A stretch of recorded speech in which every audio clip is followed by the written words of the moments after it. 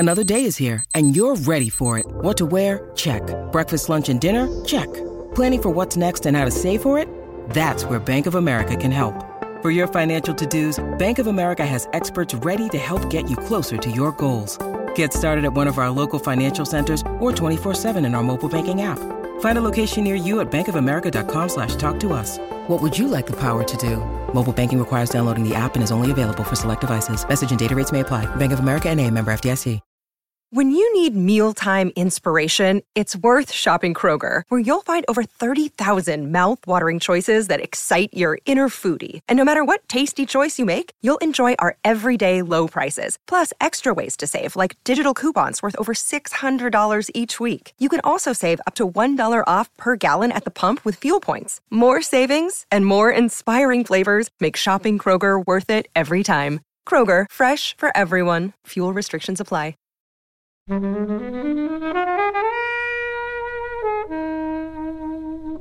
I personally adore this film. Like you said, it is the use of colour. It's not quite like anything I've seen before. It's one of those times where it's really frustrating that horror doesn't get the recognition it deserves, because I really think Florence Pugh deserves some kind of awards recognition for this performance, because I just think she played it brilliantly.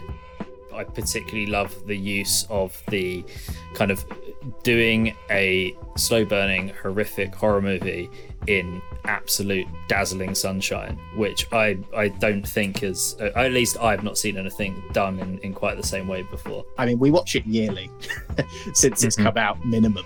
So, yeah, it is a 5. Hello, everyone. Joining FlixWatcher today, we have Ian. Hey, guys. Graham. Hey. And as always, Kobe. Hey. And we're here today to talk about Midsommar.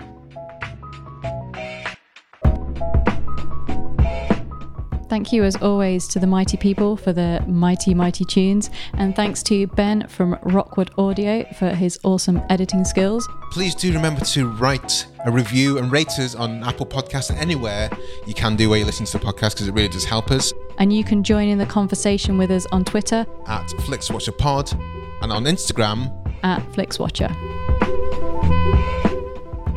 Hello, film fans. Welcome to FlixWatcher Podcast. Joining us today, we have Ian and Graham. If you could please say hello to our listeners and tell them a little bit more about who you are and what you do, please. I'm Graham. I am one half of the podcast Nobody Asked For. So we're a film podcast. We deal in top threes, usually ridiculous ones, hypotheticals, and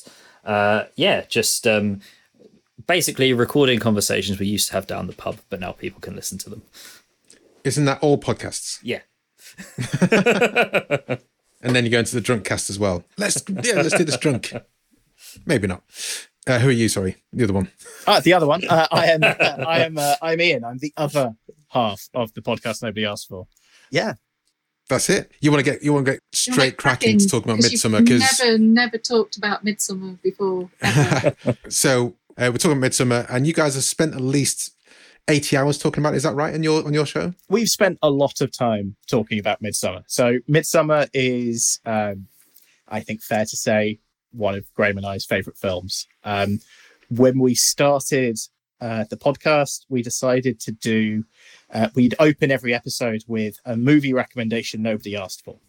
And the first ever one of those was The Birdcage, the Robin Williams. Is it Nathan Lane? Nathan Lane.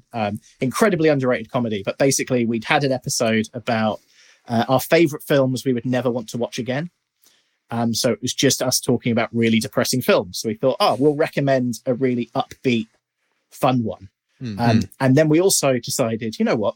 We're going to recommend Midsommar as well, because we think everyone should recommend Midsommar, or everyone should watch Midsommar. And since then, we have recommended it every single episode. We've had 2 Midsommar specials that have come out, and one of those we were lucky enough to be joined by Pavel Pokachelsky, who is the director of photography for Midsommar, and a lot of all of everything Ari Aster has done. So Midsommar's great. I mean, to skip to the end, Midsommar's a good film. Well, I mean, we've had Birdcage on here, which is a delight and very upbeat and very nice. Who's the other? Who played Lex Luthor in the original? Gene Hackman. Yeah, Gene Hackman's in as well, playing in kind of a funny role in that as well. Yeah, and Hank Azaria as... Yes.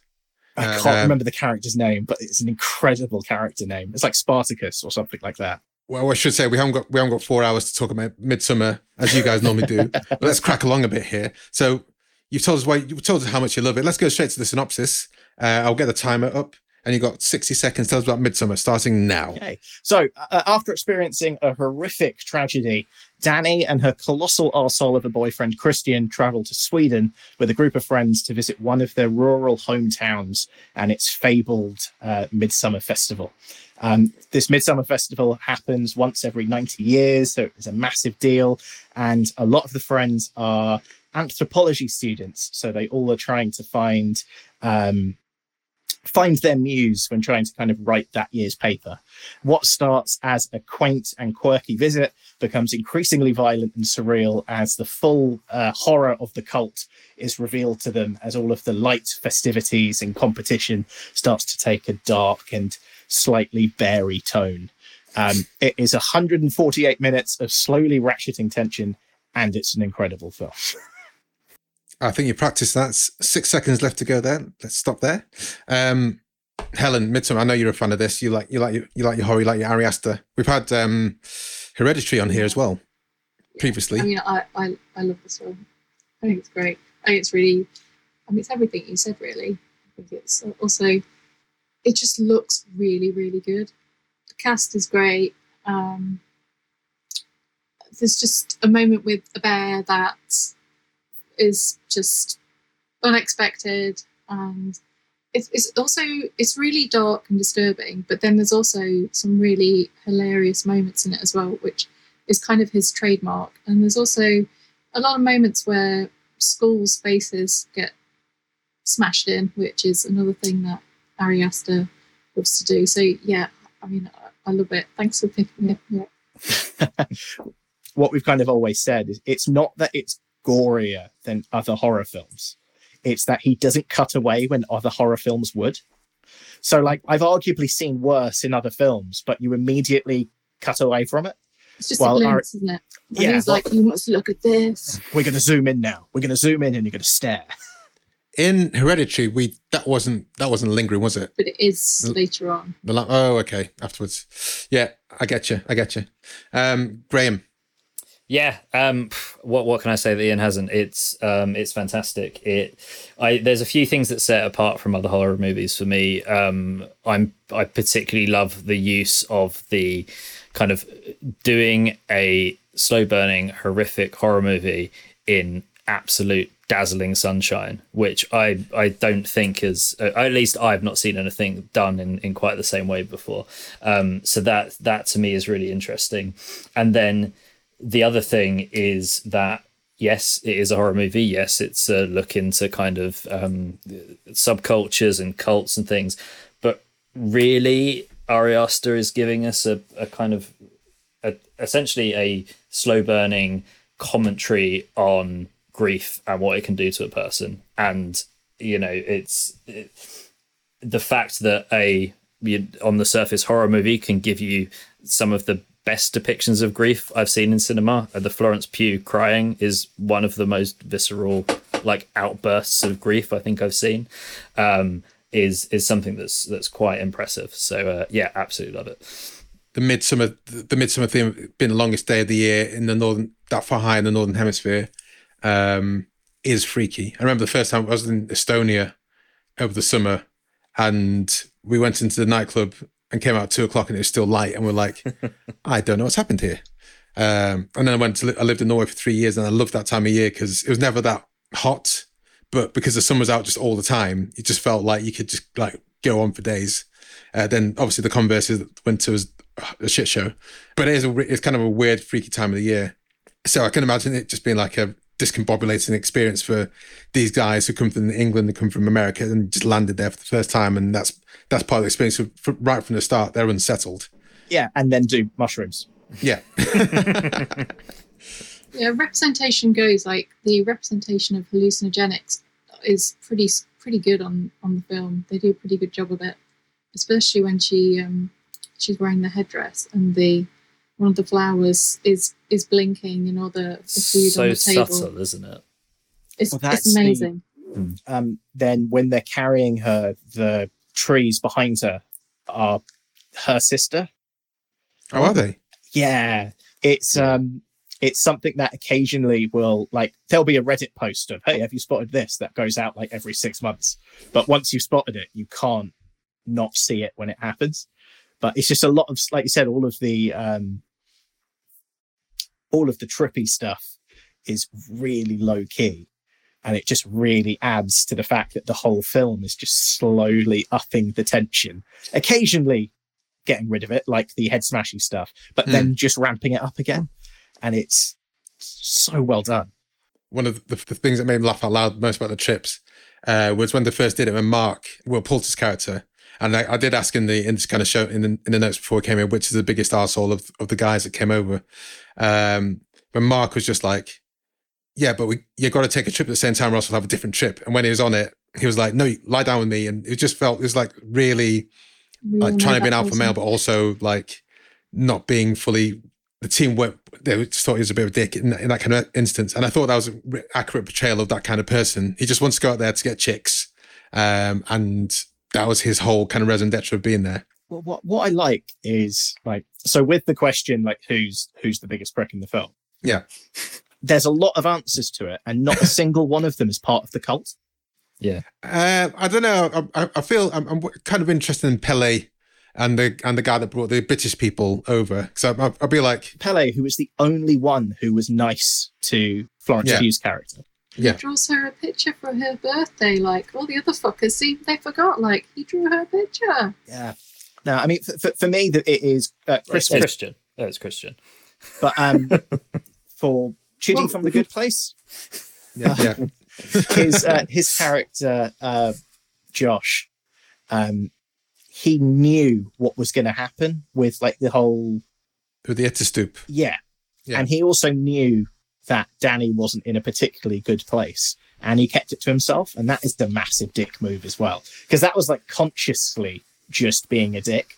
Yeah, and Mark's just the fool, isn't he? You know, that's his role. I mean, he's literally depicted in a jester's hat in the opening. I mean, and that's another crazy thing about this movie. The entirety of the plot is depicted in the first like minute and a half as a tapestry on the opening credit, or just after the opening credits. But yeah, I think he's got the full jester's hat on and everything, hasn't he? Yeah, I listened to your episode when you're talking about that, and I need to go back and I should go back and watch that first few minutes. But that, I think there's definite they've got definite strings to their armor to be a dick in that situation. when they said, "Oh, tomorrow's this thing called the Etterstoop," and Josh, aka Chidi, was just like, "Oh, awesome!" Let's just lean back into this fright fest of people jumping off a cliff. And I don't know I'm not sure if it's a real Nordic thing, but there's a TV show called Norseman, which is a comedy on Netflix, where one of the first episodes in early scene is about this. I'm not sure if it's the same name they use, but it's about like just jumping off a cliff to like seal your fate with the gods. And they're all like, guys, this is the dumbest thing in the world. It is heavily debated as to whether it is actually a thing or not. But that Norseman sketch is so fucking funny. Yeah. It's a great show. It's one of my favorite shows that I discovered in lockdown. It's the same as the Blood Eagle thing, right? It's all kind of shrouded in Norse mythology. Maybe it happened, maybe it didn't. But yeah, I think it's definitely interesting to see both of them play out. Yeah, and I mean, and just to kind of talk about kind of the mural as well, that the fact that the whole film was set out from the outset, because it was all because you can't hide anything when nothing, everything takes place during the day, basically. Everything is out on display from the outset. So, like you said, you've got the bear, you've got, like, nothing is hidden. Everything is kind of there. What's that about the bear? It's a bear. It's a bear. It's just ignore the bear. You won't need that later. It'll be fine. What I was going to talk about, because there's the American guys and the British guys that came over, they thought they're being killed with kindness. And even though they were being picked up one by one, there's no understanding that they were in the kind of mortal danger until it was too late for them at that time. Like Josh being taken down in the hut when he thought Mark was there, and then he got hit by the hammer, even though they'd seen the people jump off the cliff, and they still kind of thought, oh, these people are great. But they always had their cultish personality to say, no, this is a great honor. We want to do this. When we get to 72, we want to jump off, and that kind of reined them back in.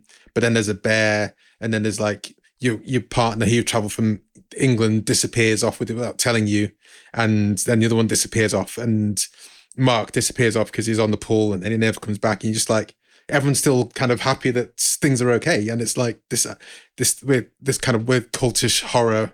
Obviously, The Wicker Man, you see that kind of thing, and just in culture in general, that really scares me. That's long story short. That kind of thing scares me when people are like nice to you because they want something secretly.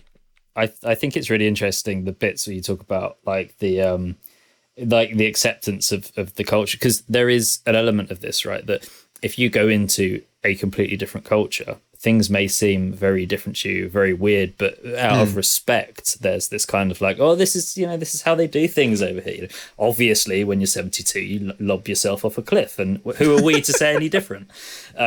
So it's interesting. A combination of, I think there's a few things. There's a combination of this, like not wanting to step out of and offend the people that are hosting them. There's from like Christian and Josh, there's just this real we want to be in this and immersed in it as much as possible, because this is going to be like the thesis to end all theses. And then, as you mentioned before, kind of Will Poulter's character is there just to get with whoever he's going to be able to get with. So, and then combine that with the fact that these guys are all super nice to you all the time. It's I guess a perfect storm for them kind of being able to carry out what they end up carrying out. I think the scariest bit for me is with like you said, with kind of the culty aspect of it and killing you with kindness. The scariest bit on top of that is that by the end of the film, you kind of get why Dani's now making the decision she's making. So it's a really interesting look at why people join cults like that in the first place. And that for me is always scary, is like, you know, looking it from outside in, it's mental, right? Like all of the same with like The Wicker Man and, you know, any horror around a cult, it's crazy. But in real life, people join things like that. Well, and I think Midsommar shines a very interesting light on what can happen to lead someone to join something like this. Without getting too political, but like there's things like the QAnon movement in the US, right? There's been some really interesting. Sorry, without getting too political, go on. But there's some really interesting insight. Like the New York Times ran a really interesting article on it, and these people are normal people that feel disenfranchised and have found something in a counterculture that, for one reason or another, speaks to them or accepts them. And they kind of go along, like you say, from the outside, it's madness, but that draws them in. And then it's just kind of this echo chamber and a constant cycle of, I guess, positive feedback. And they've drunk the Kool-Aid.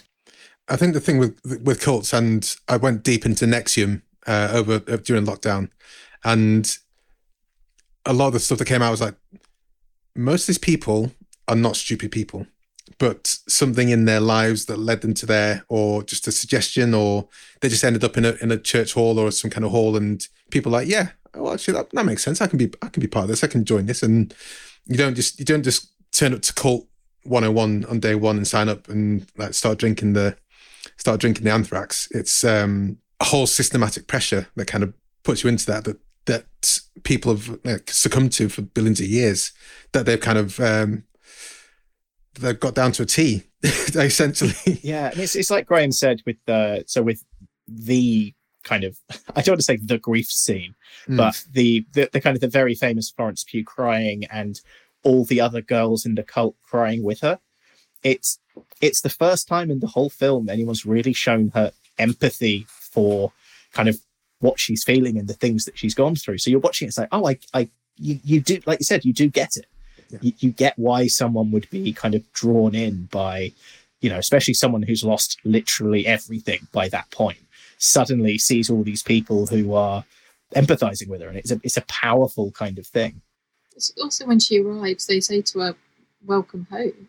You know, from the outset, they're telling her this is the place that she needs to be. This is where she's going to belong, and this is where she's going to heal. It's like, a lot of the time people who join cults or kind of get involved in this, they're often quite lonely, or they've experienced something that's either traumatic or there's loss, and they're looking for kind of the answers and the reassurance. And the moment she arrives, you're back, you're here, you're home. Home is safe. Home is where you want to be. Do you think she's joined the cult now? Is the question I had. I know there's a couple of different readings of it where either she's joined the cult or they kill the May Queens. I don't know where I sit on it. What do you have an idea, Graham?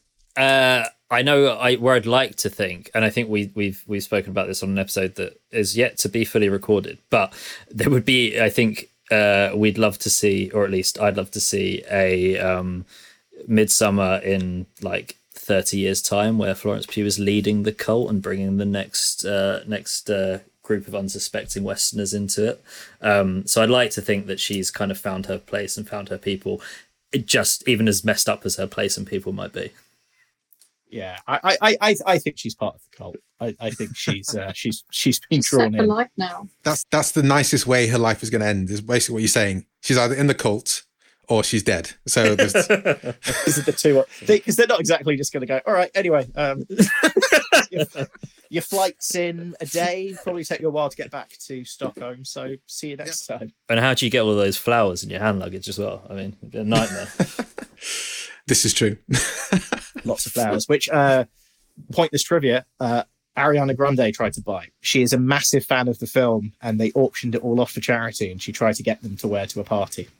But she got beaten out, I think, by a museum. Oh, right. Oh, wow. I mean, sure, why not? Yeah, as you do. Well, they haven't. The after this obviously came out, the Halloween outfits across the internet were particularly inspired. There across the internet. Amazing, the interpretations of obviously the May Queen, but also of the bear as well. I mean, if you're a couple and you're into Halloween dressing up, then it's kind of couple goals, isn't it? If someone is going to go with the bear for you. It's podcast co-host goals, actually. Dibs on the bear, though. Was there anyone there as the Blood Angel? Because that would have been it's just my skin. I'm going to put back.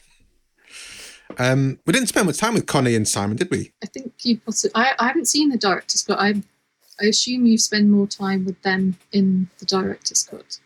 Not huge amounts more that I remember. Yeah, not a huge... The big kind of thing in the director's cut is there's a whole extra ritual of them... At a lake. Yeah, and it looks like they're going to drown a child. And then the whole point is that everybody steps forward and says, drown me instead, and then they don't drown anyone, and it's all a big thing. The director's cut's really interesting. I can see why the cuts were made, because it is already a very long film. But it's definitely, if you're a fan of it, I would recommend watching it at some point, just because it adds extra details in which a cinematic release doesn't necessarily need. Didn't it get released not long after the initial release in the theaters? I think it came out. I think it coincided maybe with like the DVD coming out or something like that. But yeah, it's well worth watching. But I don't think you get that much extra time. It's just more time with Florence Pugh, who I think is. I mean, I think everyone could agree. I think her and I think Will Poulter now as well. I think they're some of Britain's biggest exports. Like I think Jack Rayner's not doing too badly. No, yeah, himself. We saw him in Sing Street. I always forget he was in that. Yeah. Love that movie. It's the best part of Sing Street, not the music. But Jack Rayner, I thought he's a great actor, and his I don't know, is it hard to play a bastard? Because he did it really well, and the point I felt sorriest for him when he was just like seeing his girlfriend who he really wants to dump from like 2 years ago, and that's the main reason he's a bastard, is because he's stuck with this girl who they want to separate, and he never got the balls to say, I think we should just split up and do our own thing, and that's led him to be the knobhead that he is. But then this girlfriend who was brought to Sweden with her for reasons is like the May Parade, and he's suddenly like lost and alone of a sea of white dresses. Then he sits down and he's like tripping balls, and that guy just like smacks his hand and everything just goes poof. And it's like, why did you do that? and my head just went poof at that point. It was like really kind of like viscerally weird, kind of intense like sequence of events, that bit. And that's actually the bit that's kind of stuck with me more so than like burning people alive in the yellow triangle house. But I think there's lots of these scenes that I think people have taken away from the film that is the bit that sticks to them, I guess. Is that right? What are your favourite scenes that stick with you guys? Yeah, I mean, so we've always talked about how, so we saw this in the cinema together, and we basically just sat in the car afterwards in silence for about 5 minutes, just of like, I don't know. And it literally like, we kept, over the next like 2 weeks, we just kept messaging. It's like, I'm still thinking about Midsommar. It's like, yeah, I can't, it's something about it has stuck with us, but couldn't exactly figure out what. But our first Midsommar special, we actually did, it was our top 3 scenes from Midsommar that stuck with us. What were your top 3 scenes? Give us one of them scenes. So obviously people go to your website, the podcast nobody asked for. I mean, for me, like, it sounds weird, but even just the opening mural, really ends up sticking with you because it's so not how you start a film, right?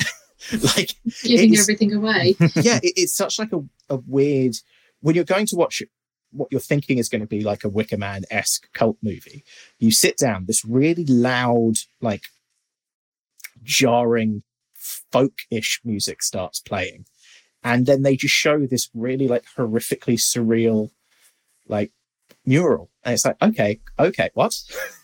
it does like really stick with you kind of for a long time after that. And then obviously the hammer smash face, like it's there for a while, right? Oh. Hammer Smash Face is such a good metal band name, isn't it? It's Hammer Smash Face is a metal song, but we'll talk about Cannibal Corpse another day. Helen, do you have any scenes that stick with you? I mean, like all of them. There's like that's cheating. So much going on. I've already mentioned I really do love the bit with the like blinking flower when she's tripping. I think that's great. But the May dance, I think, is amazing. I just love the way that it's filmed and kind of the energy, and they're all dancing, and it's just kind of mad. So I do like that one. But yeah, and then PewPie. I mean, who doesn't want to meet Pie? Yeah.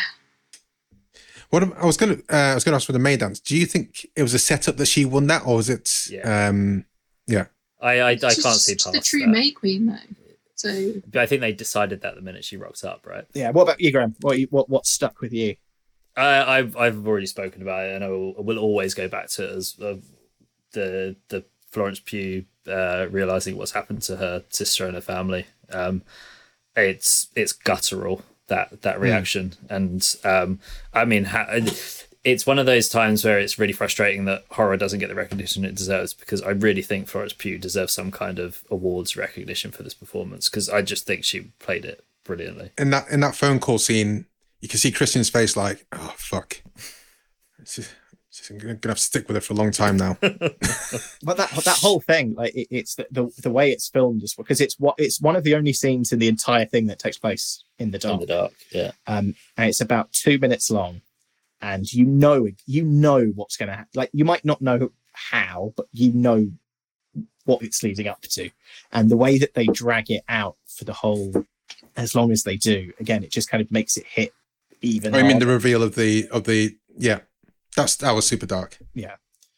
When it goes back to what you were saying as well earlier, like Ari Aster shows the whole face with the gaffer tape and the hose. You'll see the hose going into someone's room in other movies, and that's probably where it will cut away. But yeah, Ari goes for it, doesn't he? Guys, is there anything else you want to say before we head to the scores? On a massive tangent, everyone should watch The Strange Thing About the Johnsons, which is a short film that Ari Aster made before Midsommar. And it is wild, mind-blowingly wild. It's available. The only place really to watch it is on YouTube, but strongly recommend it. You recommended other films before you get to recommend Midsommar here. I mean, be it as it may, let's head to the scores.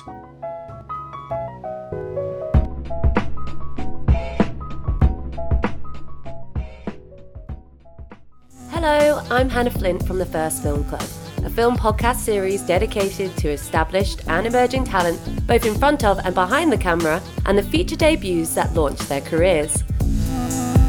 From the new drama Mass to the cult classic Heathers, each episode is dedicated to a film, a guest, and the behind-the-scenes stories, memories, and advice from their time on set.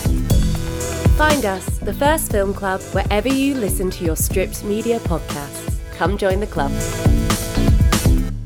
Welcome to our FlixWatcher scores. They're always out of 5. You may have decimal places if you wish, and we will start with you, please, Ian, with your recommendability. Okay, so recommendability. So I did some maths before joining this, and we have recommended on the podcast Midsommar 146 times. 146 times, and the director's cut. And one of those recommendations was to the director of photography for the film. A little bit of cheating, because one of those recommendations was a very bad Midsummer of 69 pun, which we counted as recommending Midsummer 69 times. So I have to give it a 5. We've based an entire podcast around how much we, in part at least, around how much we love this film. So it has to be a 5. Graham? There's not much more to add there. Yeah, it's a 5. I'd be lying if I said anything else. Helen? To be honest, I would have been disappointed had you not given it anything than a 5. I mean, horror isn't for everyone. There is that to say. But I think this is a lot more accessible than Hereditary. And I think even if you maybe aren't a horror fan, you should be a Florence Pugh fan. So I think on the basis of kind of like her, and it's such an incredible performance. And it's kind of, it's not sort of horror. There's a few really specifically horrific moments, but the rest of it is so colourful and light and a little bit weird. You know, you can kind of look away for those moments if you don't like them. And there's just so much going on, and it's just a really kind of like weird and interesting film. So I'm also going to give it a 5. Wow. Sorry to let you down. I mean, I don't succumb to peer pressure. I'm going to go for 4.5. It's either it's my horror kind of bias that I didn't watch it, and also when someone does a good film the first time, you're like, no, it's not going to happen again. But yeah, still, yeah, I wouldn't give it straight up 5 because there's some dark themes there. So I couldn't just randomly recommend it to everyone. But 4.5, I think that's decent for a horror film from myself. So there you go, 4.5. Repeat viewing score, Ian. So again, as talking, this particular bit is a selfish one, right? I understand why other people might not want to massively rewatch a 2+ hour horror movie, but I personally adore this film. Like you said, it is the use of color. It's not quite like anything I've seen before. It is the messages of kind of grief and the depictions of that is something that kind of speaks to me with some things as well. And yeah, I've watched this film. I mean, we watch it yearly since it's come out minimum. So yeah, it is a 5. Yeah, I was trying to work out how many times I have seen it. I've watched the director's cut twice. I've seen the cinematic cut twice in the cinema with Ian. Both times we went and watched it at the Prince Charles on Midsummer's Day, because obviously that's the kind of thing that we do. And then I've seen the cinematic cut probably another 4 times at home. So what we're talking about 8 times in total. Before coming on here, I didn't, because I had to get another film in. So I thought I know this film well enough. So I haven't given it that 9th watch just yet. But it's in the offing. And yeah, obviously with that many watches, I can't give it anything less than a 5. Yeah, that's insane. Was it 3 years since it's come out? There's other films, guys. There's other films, shorter ones too. In that 8 times you've seen Midsommar, you could have seen other films like double the amount of films. Helen? I have not seen it as much as you guys. So this is my 2nd watch, and only because I've been saving it for someone to pick it to watch it again on Netflix, to have the experience to talk about it. So obviously thrilled that you watched it. I am going to watch it again. I don't quite know when. I'm kind of feeling like I might like to see it again on the big screen, and at least maybe check out the director's cut for that. So I'm going to give it a 4. I mean, there's loads of stuff you can get on the second time, I think. I'm going to watch it again at some point, and I think I'd like to watch the director's cut, and then that might be it. So I'll leave you guys to get wrapped up the double digits. So yeah, 2.5, because I'll definitely watch it again, but I just don't know how often after that. Small screen score, Ian. Yeah, so for me, it is very much, I think, a big screen film, right? I think, again, with kind of the wide open spaces and things like that, it does lend itself to the cinematic experience. And there's also, I'm trying to phrase this in a way that doesn't make me sound like a massive wanker, but there's always like there's a weird feeling in the room when you're watching it in a cinema, right? Like something is, for want of a better phrase, in the air. I don't think the small screen, it's not that it detracts from the film, but the big screen elevates the film. So for this, I've just gone 4.5, just because, just 4.5. But just because I think it is, if I could pick, I would go big screen, but I wouldn't necessarily turn my nose up at it on a small screen either. So for me, I've had to go a bit lower here, because I think one of the things with Midsommar, and as we mentioned when we saw it at the cinema, the cinema experience for me, like, you've got watching the film, and then there's the few, like, half hour afterwards in the car journey home where you're dissecting the film and kind of, if it's a great film, you're kind of going over all the great parts and talking about the actors and the themes and the things that maybe you saw and whoever you watched it with didn't. And that was such a big part of at least the first viewing of this, that I think that is so important. Then couple that with the fact that it is such a stunning movie, the audio editing and the soundscaping in a cinema is fantastic. And the other time I've seen it that wasn't the first time was at the Prince Charles Cinema, which is one of my favourite cinemas it is my favourite cinema in the entire world. So with all of that in mind, and look, don't get me wrong, I've watched it 6 times on the small screen as well. It does lend itself to the big screen better. So I'm going to give it like a 2 here for the small screen. Like, I will absolutely watch it on the small screen, but it's so much better on the big screen. Helen. Yeah, so I saw this at the cinema. I saw it at the cinema with a past guest and Chevys Roll quiz team member John Lunny, who we really seem to go to the cinema and watch like really weird films. And I think at several points we sort of looked at each other and was like, "What is this?" So yeah, I would really, really recommend, if you can, going to the cinema and watching it, and maybe taking someone who's not seen it before with you, and to have that moment where you just watch their face as they just try and work out what's going on, and have that beautiful moment afterwards where you do just look at the person you're with and go, what was that? So it is a very, very beautiful experience. But if you can only see it on Netflix, then, it's still okay, I think. So yeah, I'm going to give it 3.5 for small screen. I'm going lower than you guys, going 2.5. I'd really like to, if I do see the director's cuts, ideally be in the cinema, ideally on the, would it be Prince Charles or Prince Charles Central Screen 1 kind of thing?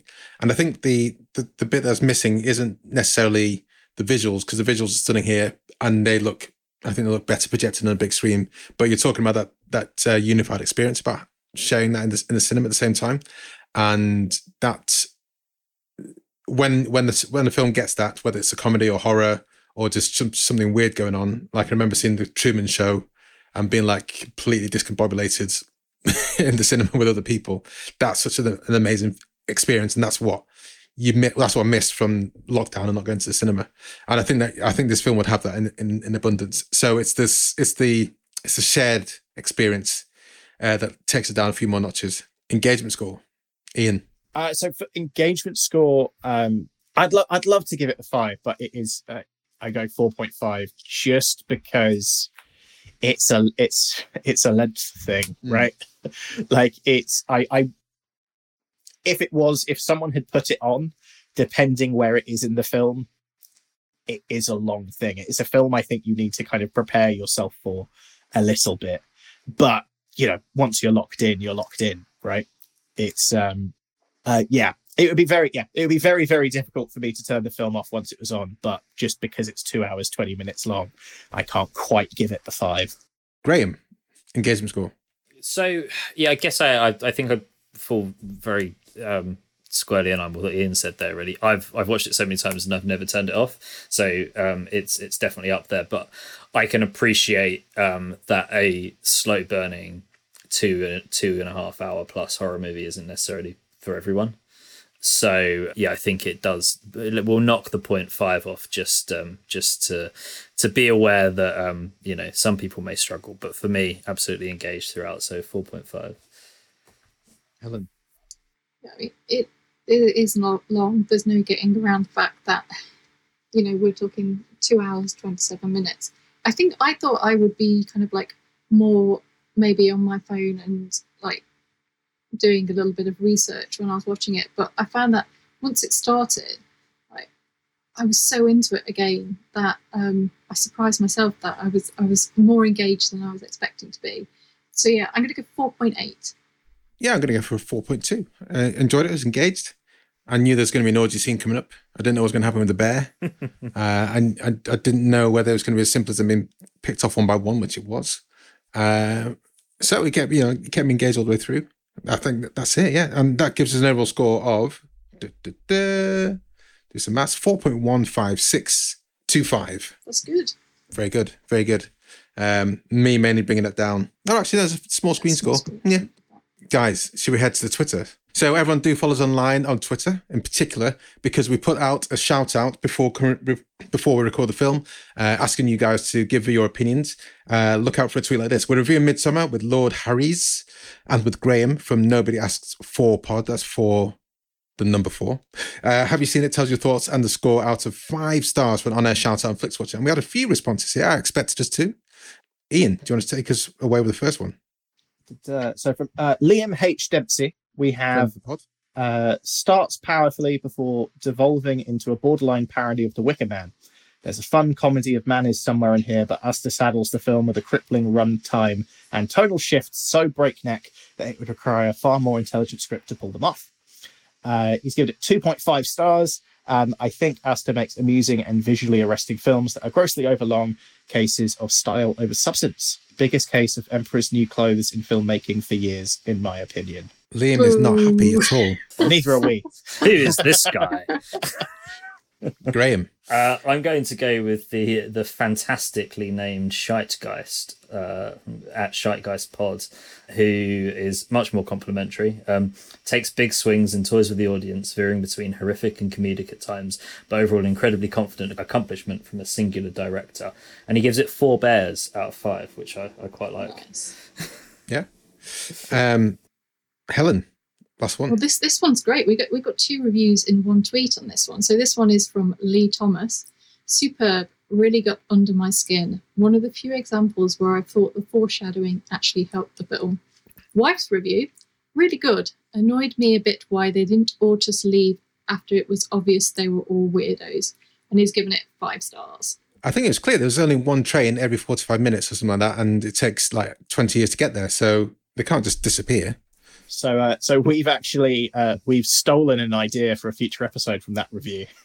But at some point, we're going to do a top 3 list of horror movies where they could have just left, because I think that is such a great idea. Well, there you go. Ian, Graham, can you tell us where we can find your podcast and say goodbye to listeners? And thank you very much for joining us. Yeah, thanks. So you can find us on Instagram at the podcast Nobody Asked For. And so Instagram, you can find us on Twitter at Nobody Asked For Pod with the number 4, and everything is on our website, which is podcastnobodyaskfor.co.uk. So all of our episodes, all of the links to other fancy places. Thanks for having us. Anything from you, Graham? You can find us. The podcast is wherever you listen to your podcast. We're on all of the platforms. Give us a listen, give us a review, come listen to more Midsommar content, because we've got plenty of it. Thanks so much. Do follow them. They've got hours and hours and hours and hours of it, and there will be more. Thank you very much, guys. It's been a pleasure. Yeah, thanks, Thank you for having us. There will always be more. Bye. Bye. Bye. Enjoyed this episode of FlixWatcher Podcast? Why not leave us a 5-star review on iTunes? You can also follow us at FlixWatcherPod on Twitter, and we're at FlixWatcher on Instagram. Thanks as always to the mighty people for their mighty tunes, and Ben from Rockwood Audio for his awesome editing skills. If you're looking to get your podcast edited as sweet as this, get in touch with Ben, and that's Rockwood, ROKK Wood Audio. Tell them FlixWatcher sent you.